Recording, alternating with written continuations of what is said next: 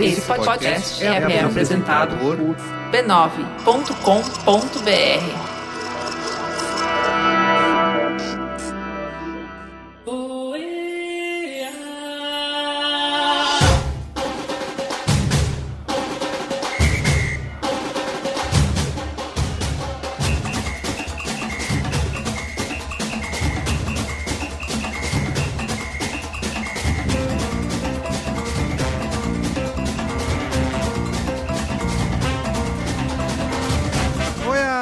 Eu sou o Carlos Merigo, estou aqui hoje com Alexandre Marão.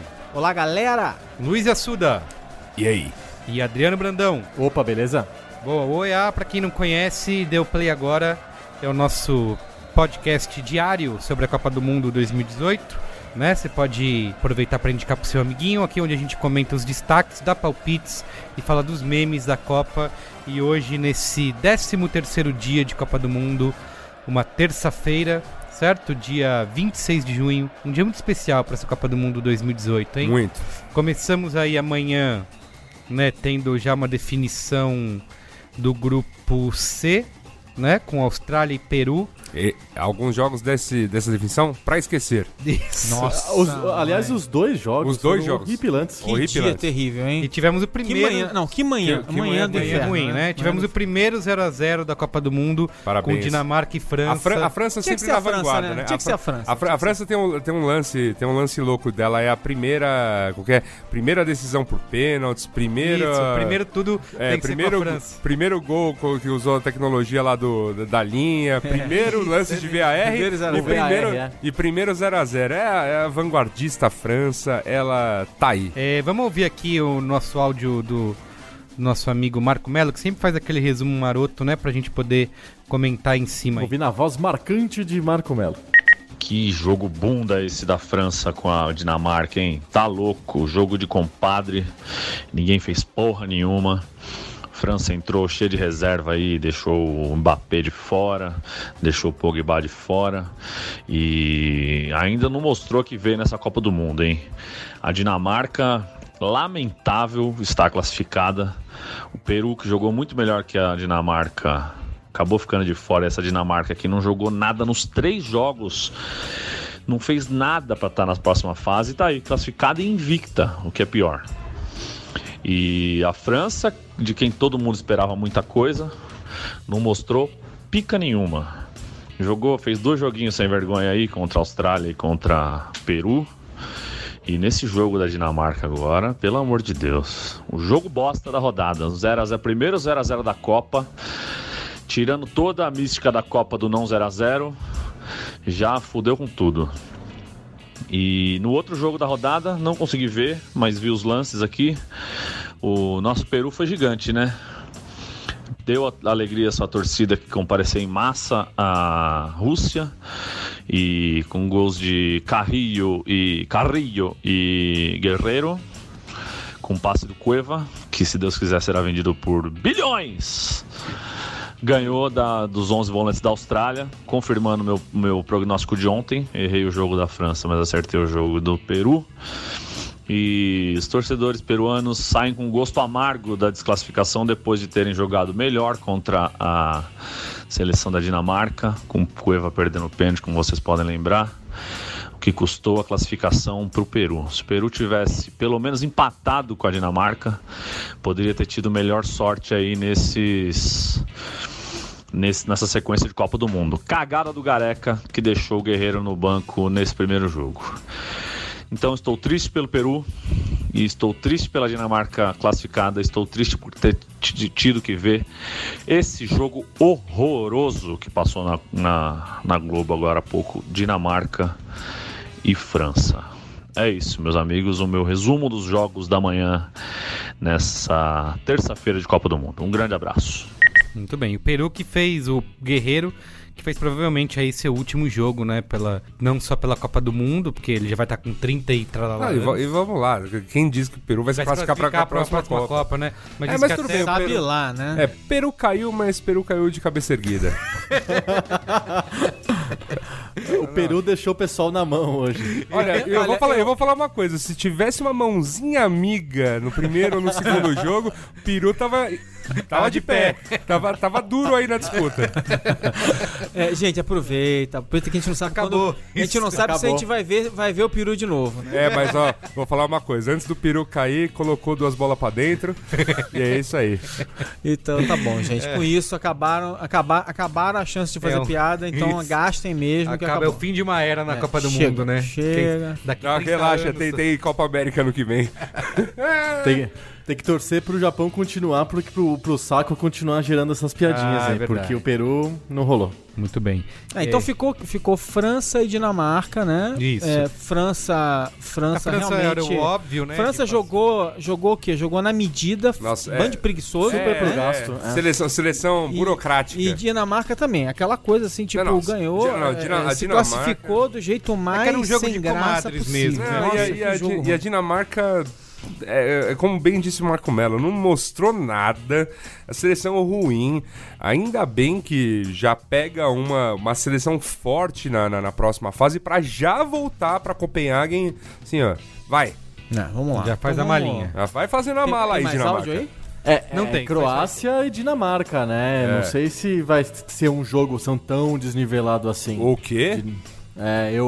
A Croácia é um time bem bom, mas vai ser um jogo contra retranquinha, vai ser aquele jogo chato. Mas a Croácia hoje... Bom, vamos falar agora da rodada da tarde, né? Tá bom, vamos passar pro que interessa, né? Aqui a rodada da tarde foi a rodada da tarde. E lá vem eles de novo. Tivemos aí... Vamos falar da Croácia primeiro, né? E a gente deixa a Argentina pro final. Tá bom, a definição do grupo D... Né, tivemos ao mesmo tempo aí rolando Argentina e Nigéria, que a Argentina venceu 2-1, e Croácia e Islândia. A Croácia venceu a Islândia por 2-1. Com o time reserva, foi lá, foi lá e limou a Islândia. Né? Isso é importante. E a Islândia tinha chance de classificação também. Muito remota, mas tinha. Ela precisava ganhar da Croácia, chegou a empatar o jogo ali, ficar em 1-1, mas no fim azedou total lá e acabou perdendo da Croácia. Quer dizer, tava todo mundo disputando a segunda vaga. A Croácia já tava garantiada e tava todo mundo disputando uma segunda vaga. A Croácia bem classificada, acabou, né, ficando 100% de aproveitamento, 3 vitórias. Com time reserva, saiu na frente. Despachou a Islândia. Saiu na frente da Islândia, tomou um empate num pênalti e enfim, achou um gol no final. Assim, a Croácia é um time sólido nessa Copa até agora. Não fez uma grande partida, mas, exigir demais de um time reserva. Assim como exigir demais que nem da França hoje, que também jogou com boa parte... time reserva. Também jogou com boa parte... Poupou muitos titulares, né? Na verdade, tinha um ou outro titular. Mas até o goleiro da França hoje era reserva. Entrou o goleiro que não jogava fazia, sei lá, anos. E aí, no caso da Croácia agora, realmente, eu acho que é um dos times bem arrumados dessa Copa.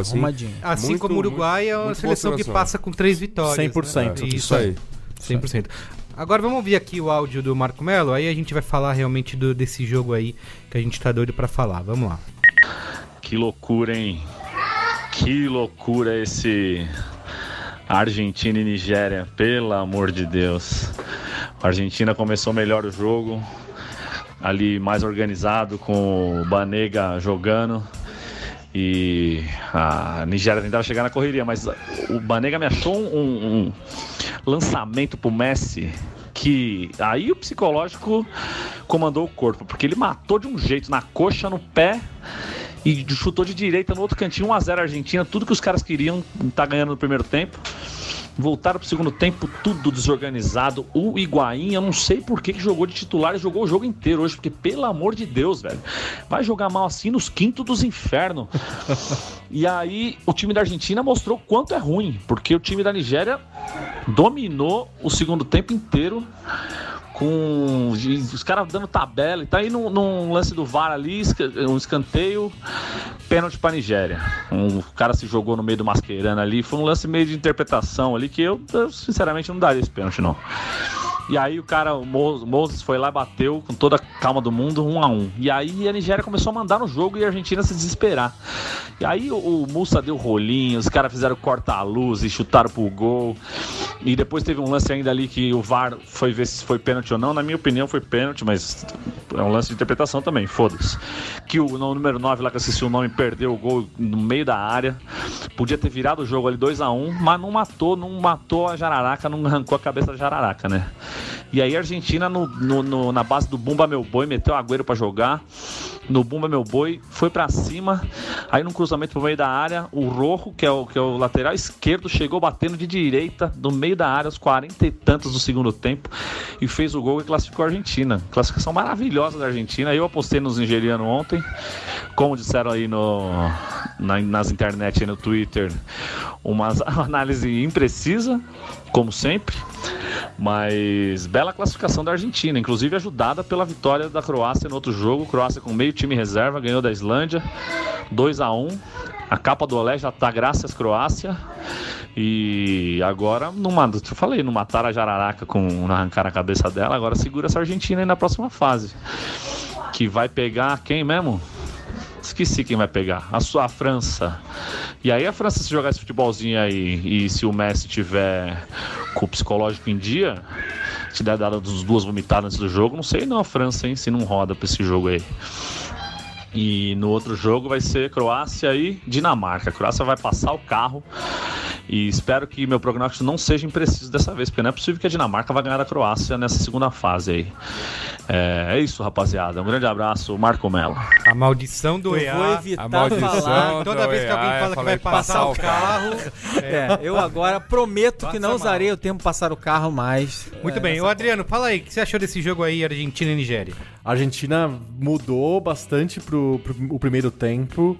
Eu acho que a autogestão ali, o técnico foi o jogo? O técnico foi o jogo? A autogestão, é mesmo. Foi. Falaram que quem escalou foi o Mascherano, né? Foi o Mascherano. E o melhor comentário que eu li sobre isso é: se foi ele mesmo, por que ele não se tirou do time? Total. Ele foi o pior jogador da Argentina em campo. E olha que a Argentina não joga há muito tempo. Tinha vários candidatos ao pior em campo, né?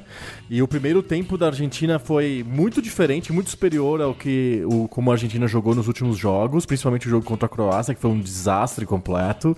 E parecia que uau, né? Legal, encaixou, tá melhor, o Messi tá mais acordado, fez um baita gol, bacana, né? E a Nigéria tava toda retrancada, ela fez a famosa linha de 5, desgraçada, botou 4 caras do meio de campo coladinho na linha de 5 ali, um só sozinho no meio de campo. Quer dizer, era um time retranca, chato, e a Argentina conseguiu fazer um gol de bola de longa distância. Mas no primeiro tempo, né? Porque no segundo eles foram pra cima da Argentina. Aí mudou completamente, o técnico da Nigéria trocou lá um jogador que eu não vou conseguir reproduzir os nomes, e mudou bastante o cenário. A Nigéria dominou completamente o segundo tempo, né? E a Argentina conseguiu um golzinho descoberto. Foi um zagueirão lá, foi pra área e conseguiu fazer um gol. Eles trocaram o Iheanacho e o Musa. Entrou o Igalo e o Simi. O Igalo particularmente jogou muito bem e quase ele perdeu um gol feito uma hora, exato, que foi desastroso. Se tivesse feito aquele gol, teria mudado tudo. Acho que uma das maiores polêmicas é se foi pênalti aquele lance do Mascherano na área ali, que ele teoricamente puxa o jogador. Se era Mascherano, foi pênalti, cara. Eles chamaram árbitro de vidro e tudo, o árbitro foi lá ver e acabou dando pênalti. E aí, vocês acharam que foi, que não foi? Uma discussão que tava vendo na TV, que era um lance realmente de interpretação, e os comentaristas todos lá, inclusive... O que vocês querem dizer com lance de interpretação? Essa atuação do jogador foi boa? O Muricy, nota 10, nota 8? Que ele não acha que não foi. Se ele chorou, se ele conseguiu chorar direitinho na hora certa. É que eu sei lá, eu, por exemplo, tem uns lances que eu olho e falo, nossa, isso aqui foi muito falta, tem uns lances que eu olho e falo, não foi, né? Eu fiquei sozinho, por exemplo, achando que não foi nada no Miranda, por exemplo. Né? Porque os São Paulinos da bancada aqui, ninguém pode mexer com o meu Miranda, sabe? O meu Miranda. Que, aliás, choraram de emoção. Estavam chorando de emoção hoje, né? Porque o Miranda vai ser capitão. Exato. No Marco Melo. Essas viúvas loucas. Vou te falar, viu? Tô olhando pra vocês mesmo, Marco Melo e Luiz e Gino. E Adriano, né? E Adriano. Mas o Adriano é menos viúva.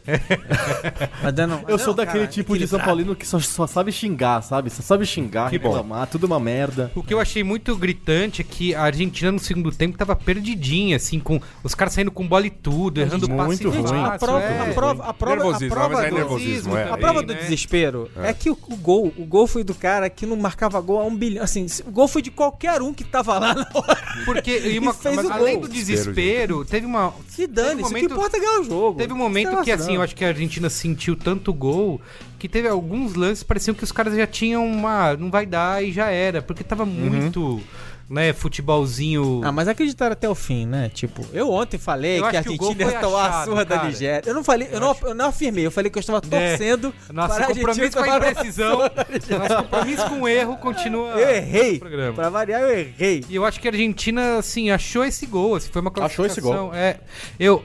Do jeito que vai, tudo bem, o Marco falou, não cortaram a cabeça da Jararaca, eles podem crescer aí e tal, mas é verdade. Nesse a Argentina pode crescer na Copa e... Nesse ritmo que tá, eu vejo tomando um vareio da França aí. Eu também acho. Né?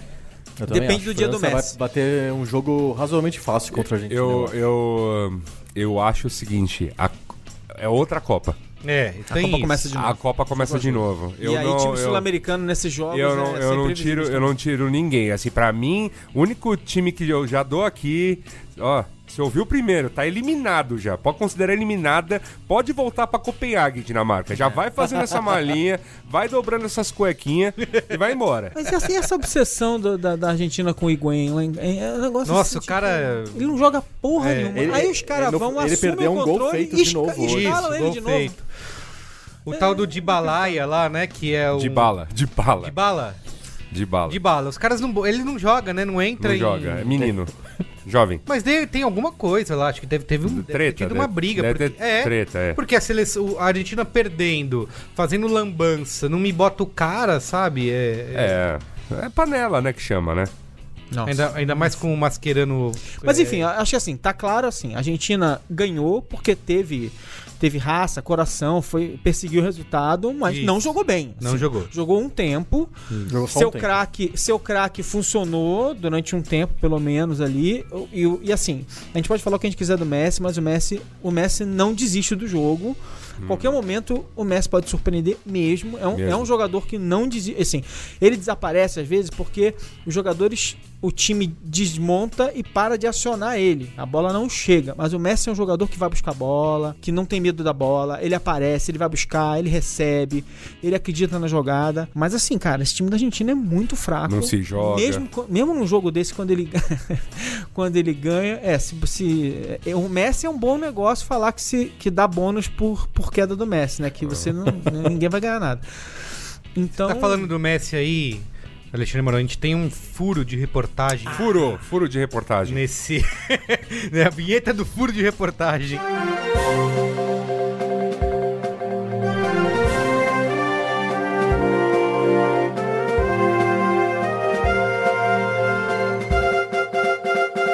Que a gente já ouviu aqui, inclusive com a entrevista dele, do nosso amigo Nicolas Silva, que fez o áudio da besta enjaulada, o Cristiano Ronaldo. Nicolas Silva, o amigo do Coquinha. Isso, amigo do Coquinha. Pois agora. Criticando o Messi, e hoje o Coquinha se vingou e mandou pra gente aqui do EA um áudio exclusivo. Nicolas, segura essa bronca aí. Segura essa bronca aí que você vai ouvir antes do teu amigo ter te enviado esse áudio. Que o Coquinha vai falar. E aí, senhor Nicolas? Fala aí, seu merda! Do anão, fala aí do ET. O ET é melhor que essa bestinha aí que tu diz tá enjaulada com ódio. Porra! Fala aí do Messi, o cara meteu gol, jogou pra caralho aí, rapá. Ele é o cara, aquele time ridículo lá, o cara leva nas costas. Porra, até o último minuto, o cara tava correndo. Ô, seu filho da puta. Porra, deu o carrinho aos 45 lá, 46, já nos acréscimos lá. Porra, ele errou e correu atrás, deu o carrinho, recuperou a bola. Essa é a diferença do ET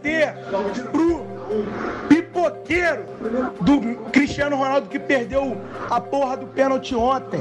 Ele em jogo decisivo resolve igual na final da eliminatória, no último jogo da eliminatória lá que ele guardou 3 e classificou a porra da Argentina. Ô seu filho da puta, porra, o cara levou a porra do time pra final lá, ó. Chegou na final da Copa América, na final da Copa do Mundo em 2014. Ô seu filho da puta, Cristiano Ronaldo fez o que pela seleção? Seu merda, respeita, essa é a diferença de Messi pra Cristiano Ronaldo. Seu merda, entendeu? Você entendeu? Será que ele entendeu que ele é um merda, é isso? O EA, mais uma vez, provando aqui, proibido para menores. Tirem as crianças da sala, né? Isso. A gente devia ter avisado. Mas sabia. enfim, além dessa vingança do Coquinha, tivemos cenas durante o jogo da Argentina que viraram meme. Diego, né? Exatamente. Diego Maradona Diego. Protagonizou todos os... Pra variar. Roubou as atenções, Diego. passou mal no estádio, saiu carregado. Diego é maravilhoso. Mandou a torcida que tava reclamando, mandou tomar Chamou no todo cu. mundo de puto. Mostrando o dedo no meio, pra baixo. Que fantástico. Tem a cena cara. dele rezando lá com a mão no peito, como se fosse um Munhá, né? Um Munhá. Isso, exato. Então... E aquele negócio que ele fica se pendurando, aí tem sempre um capacho que fica segurando ele, assim. Ele fala, é muito... É um segurança que ele contratou pra proteger ele dele mesmo. Ai, gente. Fantástico. Que fantástico. Exatamente. Que fantástico. Eu sou perigoso. Eu sou perigoso. Maradona, me segura, me segura. Tem cena do Maradona dormindo durante o jogo. Tem, opa. Ele dançou com a torcedora da Nigéria antes do jogo começar, fez uma dancinha. Que demais, cara. É um programa humorístico, né? Ele que tá parecendo a sua tia-avó, né? Tá cada vez mais... Nossa, Cara, exatamente. mas o Maradona é o Maradona, cara. O Maradona é uma figura. Mas o bom é que a gente vai continuar com personagem. isso, né? Sim. Mas tem pelo menos mais um jogo de Maradona no estádio, né? Não, pelo menos assim, o cara não Maravilhoso. joga mais, a gente tá. Mas ele continua nos entretendo de alguma Sim, maneira. maravilhoso, Né? maravilhoso. Muito bem. Então tá bom, então ficou assim, né? A Argentina pega... Vai ser o primeiro jogo das oitavas. Logo Sábado de manhã. Isso aí. Sábado às 11 da manhã, França e Argentina. E depois no mesmo dia, às 3 horas da tarde, tem Uruguai e Portugal. Cancelem todos os compromissos no sábado. Sábado não tem nada. Vão passear no domingo. No Isso. sábado tem que ficar em casa. Não marca nada. E no domingo, às 11 da manhã, tem Espanha e Rússia. E às 15 horas, Croácia e Dinamarca. Também já o fim de semana aí, já definido Segunda-feira em Copenhague, hein? de futebol. Muito Olha bem. a zica em cima da Croácia. Vamos falar do... Tem algum jogo importante amanhã? Então, isso que a gente vai fazer. Prognósticos! Prognósticos. Vinheta dos prognósticos.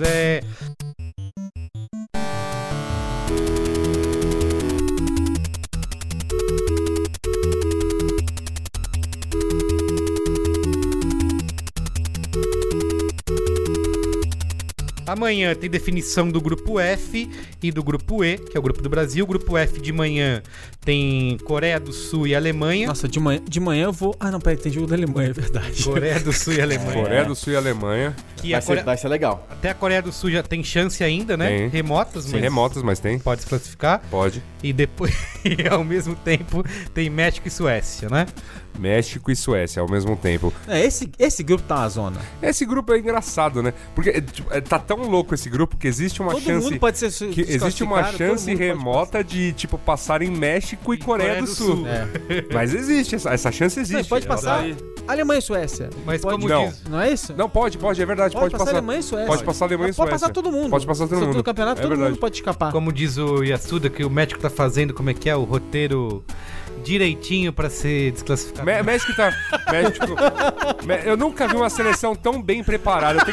Os meninos que falam tanto aqui do Osório, eu tenho que falar, cara, que planejamento, que consistência.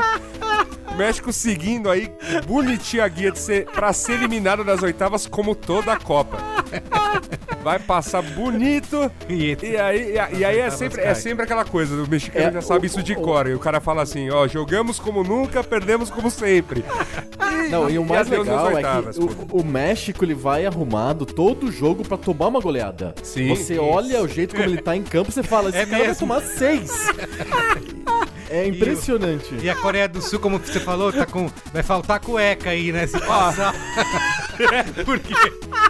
Eu falo, cara, tem time que chega na Copa do Mundo. Nem despacha Vem mala. despacha mala, vem com mala de mão, sabe? Vem com a mochilinha. Tipo, Arábia Saudita, você acha que despachou mala? Não, acho que não. É 3 dias. Se passar de fase, vai ter que lavar roupa. Alexandre tá passando mal aqui. Perdemos o Maroto.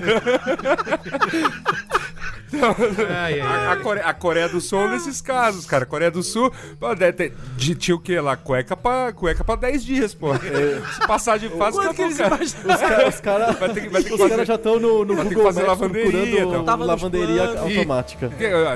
A Nike não mandou camisa pra oitavas O de cara final, não não. viu videotape de nenhum outro time, só os da Não sabe o que fazer, né? Cara. Ó, o Marco mandou também aqui seus prognósticos, hein? Vamos ouvir aí. Sobre esses jogos de amanhã. Amigos do EA, mais análises imprecisas aqui para os prognósticos de amanhã. Alemanha e Coreia, não tem outro resultado que senão a Alemanha. Não tem nem boi para Coreia, você acha? Depois do jogo que a Alemanha fez contra a Suécia, não vai ter boi. E Suécia e México, eu acho que o professor Osório não vai dar o vacilo de perder para a Suécia agora e perder o primeiro lugar do grupo. Então vai dar México em cima da Suécia e Alemanha em cima da Coreia. Brasil e Sérvia, Brasil na cabeça, 2-0. Menino Ney vai colocar a cabeça no lugar e vai dar alegria pro povo. E aí segura nós, né? Segura nós que vamos vir forte. E no outro jogo do grupo, acho que a Suíça passa o carro na Costa Rica e confirma a segunda vaga ali.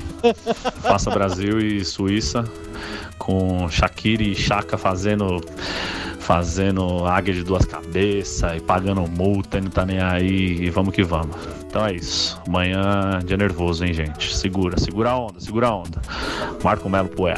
Ó, antes da gente falar do Brasil... Antes de falar desse grupo, só terminar com os prognósticos deste grupo da Alemanha. Eu tava fazendo aqui uma simulação. Manhã, né? Pra Coreia do Sul passar, que seria fantástico.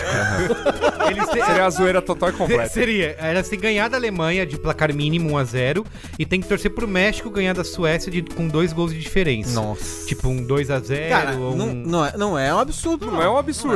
Eu acho mais difícil eles ganharem da Alemanha, né? Mas... Não, Mas, cara...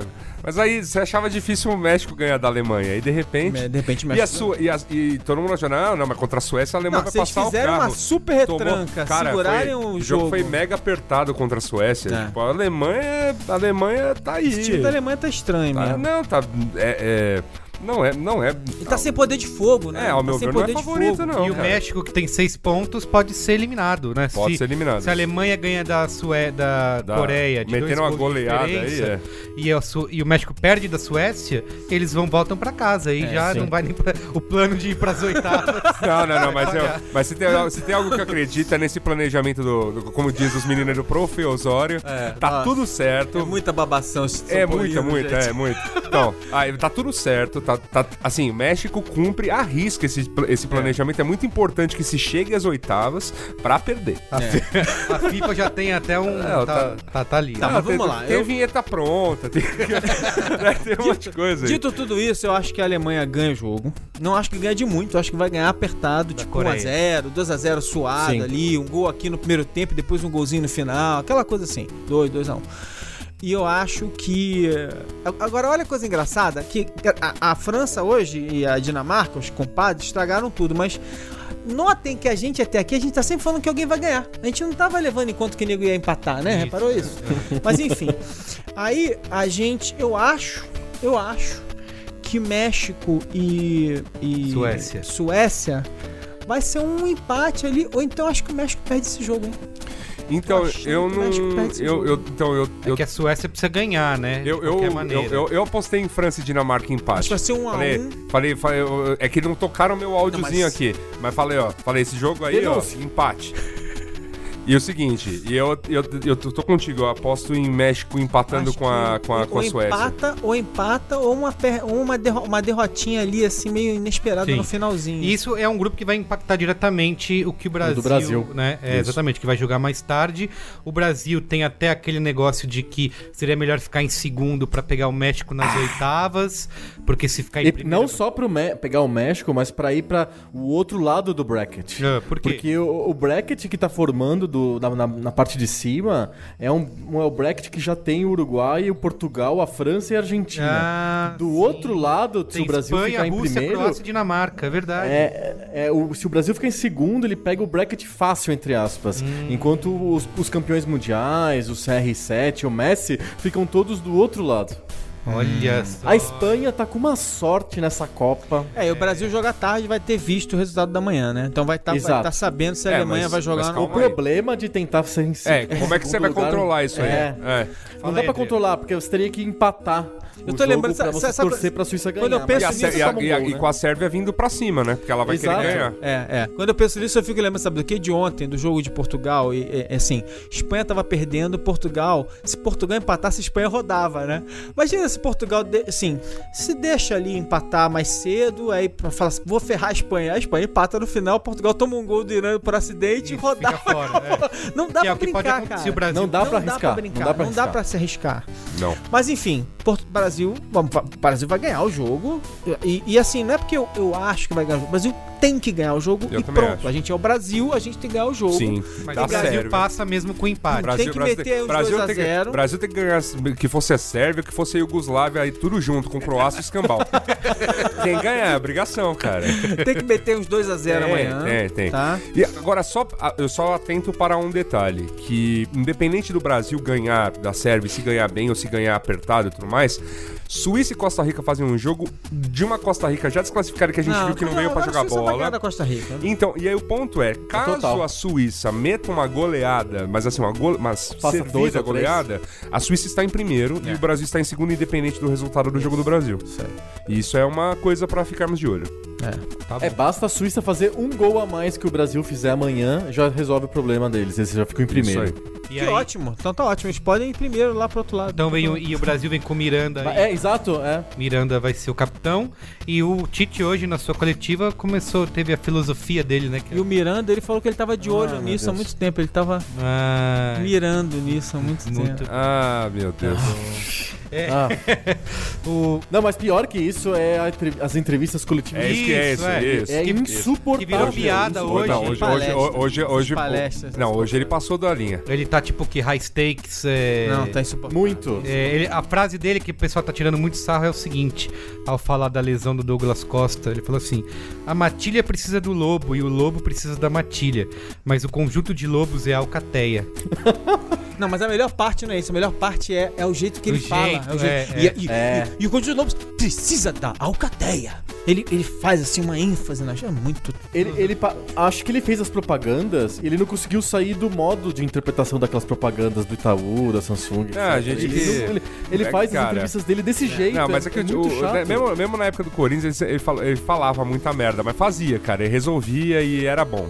Volta, Adenor. Tá ganhando, vai. Tem que ganhar. Eu tenho saudade dessa época aí. Eu também tenho. Isso aí. Do Adenor. Então é isso, né?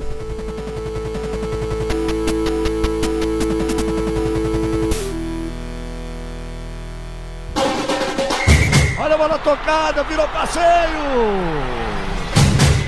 E aí os confrontos... O que a gente tá prevendo de confronto? Vamos lá. Eu prevejo que o Brasil enfrenta... A Alemanha. A Alemanha nas 8, logo de cara. As chances são bem grandes. Olha, tem que enfrentar. Tem que vir. Também acho. Eu acho bobagem ter medo de enfrentar a Alemanha agora. Mas eu acho que o psicológico vai pegar, porque a galera vai tremer na base. Não vejo problema, acho que ele tem que enfrentar eu acho que não, cara. Eu acho que não. Esse é o ponto, porque o diferente... Então, a Alemanha tem vários jogadores que estavam no 7-1, que podem dar uma relaxada, e tem vários jogadores que não estavam, principalmente. Jogadores de uma nova base da Alemanha. E o Brasil... E o Brasil... O Brasil vem naquelas de ter uma porrada de jogadores que estavam. Então, assim, eu acho que sabe, é um time que um time que entra mordido. É um time que entra mordido. E eu desejo honestamente que Brasil e Alemanha se enfrentem logo de cara, assim, logo pra já. E a chance que o próximo jogo depois de Brasil e Alemanha seria Brasil e Inglaterra. Pelo cruzamento que tá se mostrando até agora. Se não for Inglaterra, é Bélgica. Então, o caminho é zoado. Sensação da Copa, hein? Sensação da Copa. Olha aí, da mesma maneira que o México faz um planejamento forte aí pra ser eliminado nas oitavas, a Bélgica vem forte pra ser eliminada nas quartas, viu? Porra! A sensação da Copa, Bélgica, sensação da Copa. Aliás, né? Tá, tudo bem, deixa pra lá. Muito bem, então é isso, gente. É isso aí, galera. Então isso aí. Eu espero estar de volta aqui amanhã para comentar sobre os prognósticos de Bélgica e Inglaterra. Amanhã é um dia especial, Deixa hein? comigo. Depois do Jogo do Brasil, a gente tá de volta. E lembre-se aí de indicar o Oiá pro seu amiguinho. Acho que é uma ótima maneira de introduzir os seus parentes, os seus amigos ao mundo dos podcasts, né? Isso aí. Nessa Copa do Mundo, porque vai lá no iTunes, dá estrelinha pra gente. Recomenda assim, ó, papai, mamãe, ouve no caminho do trabalho, ouvindo. Agora que não tem mais jogo 9 da manhã, sobra tempo pra ouvir o podcast de manhã e antes de começar o dia de futebol. A gente tá aí nos melhores aplicativos do ramo, né? Isso aí. No Spotify. No Spotify, no Deezer. Isso, recomenda ir pro seu amigo, porque assim como a Copa do Mundo, o EA também tem fim. Olha tem data pra acabar. Tem data pra acabar. E fica um ensinamento nesse dia importante aqui, de que se você vai fazer uma viagem, amiguinho, minha mãe sempre me ensinou isso desde criança, leva umas cuecas a mais, entendeu? Vai que você se classifica. Isso. Vai que você tem que ficar mais uns dias, vai que perde avião. Olha aí. Muito bem. É isso aí. Fica aí para seleções da Copa, né? Fica aí, ó. Arábia Saudita, Coreia do Sul, que mais? Dinamarca, tô olhando pra vocês, ó. Copenhague tá logo aí. Muito bem. Valeu, gente. Beijo. Bye. Falou. Tchau.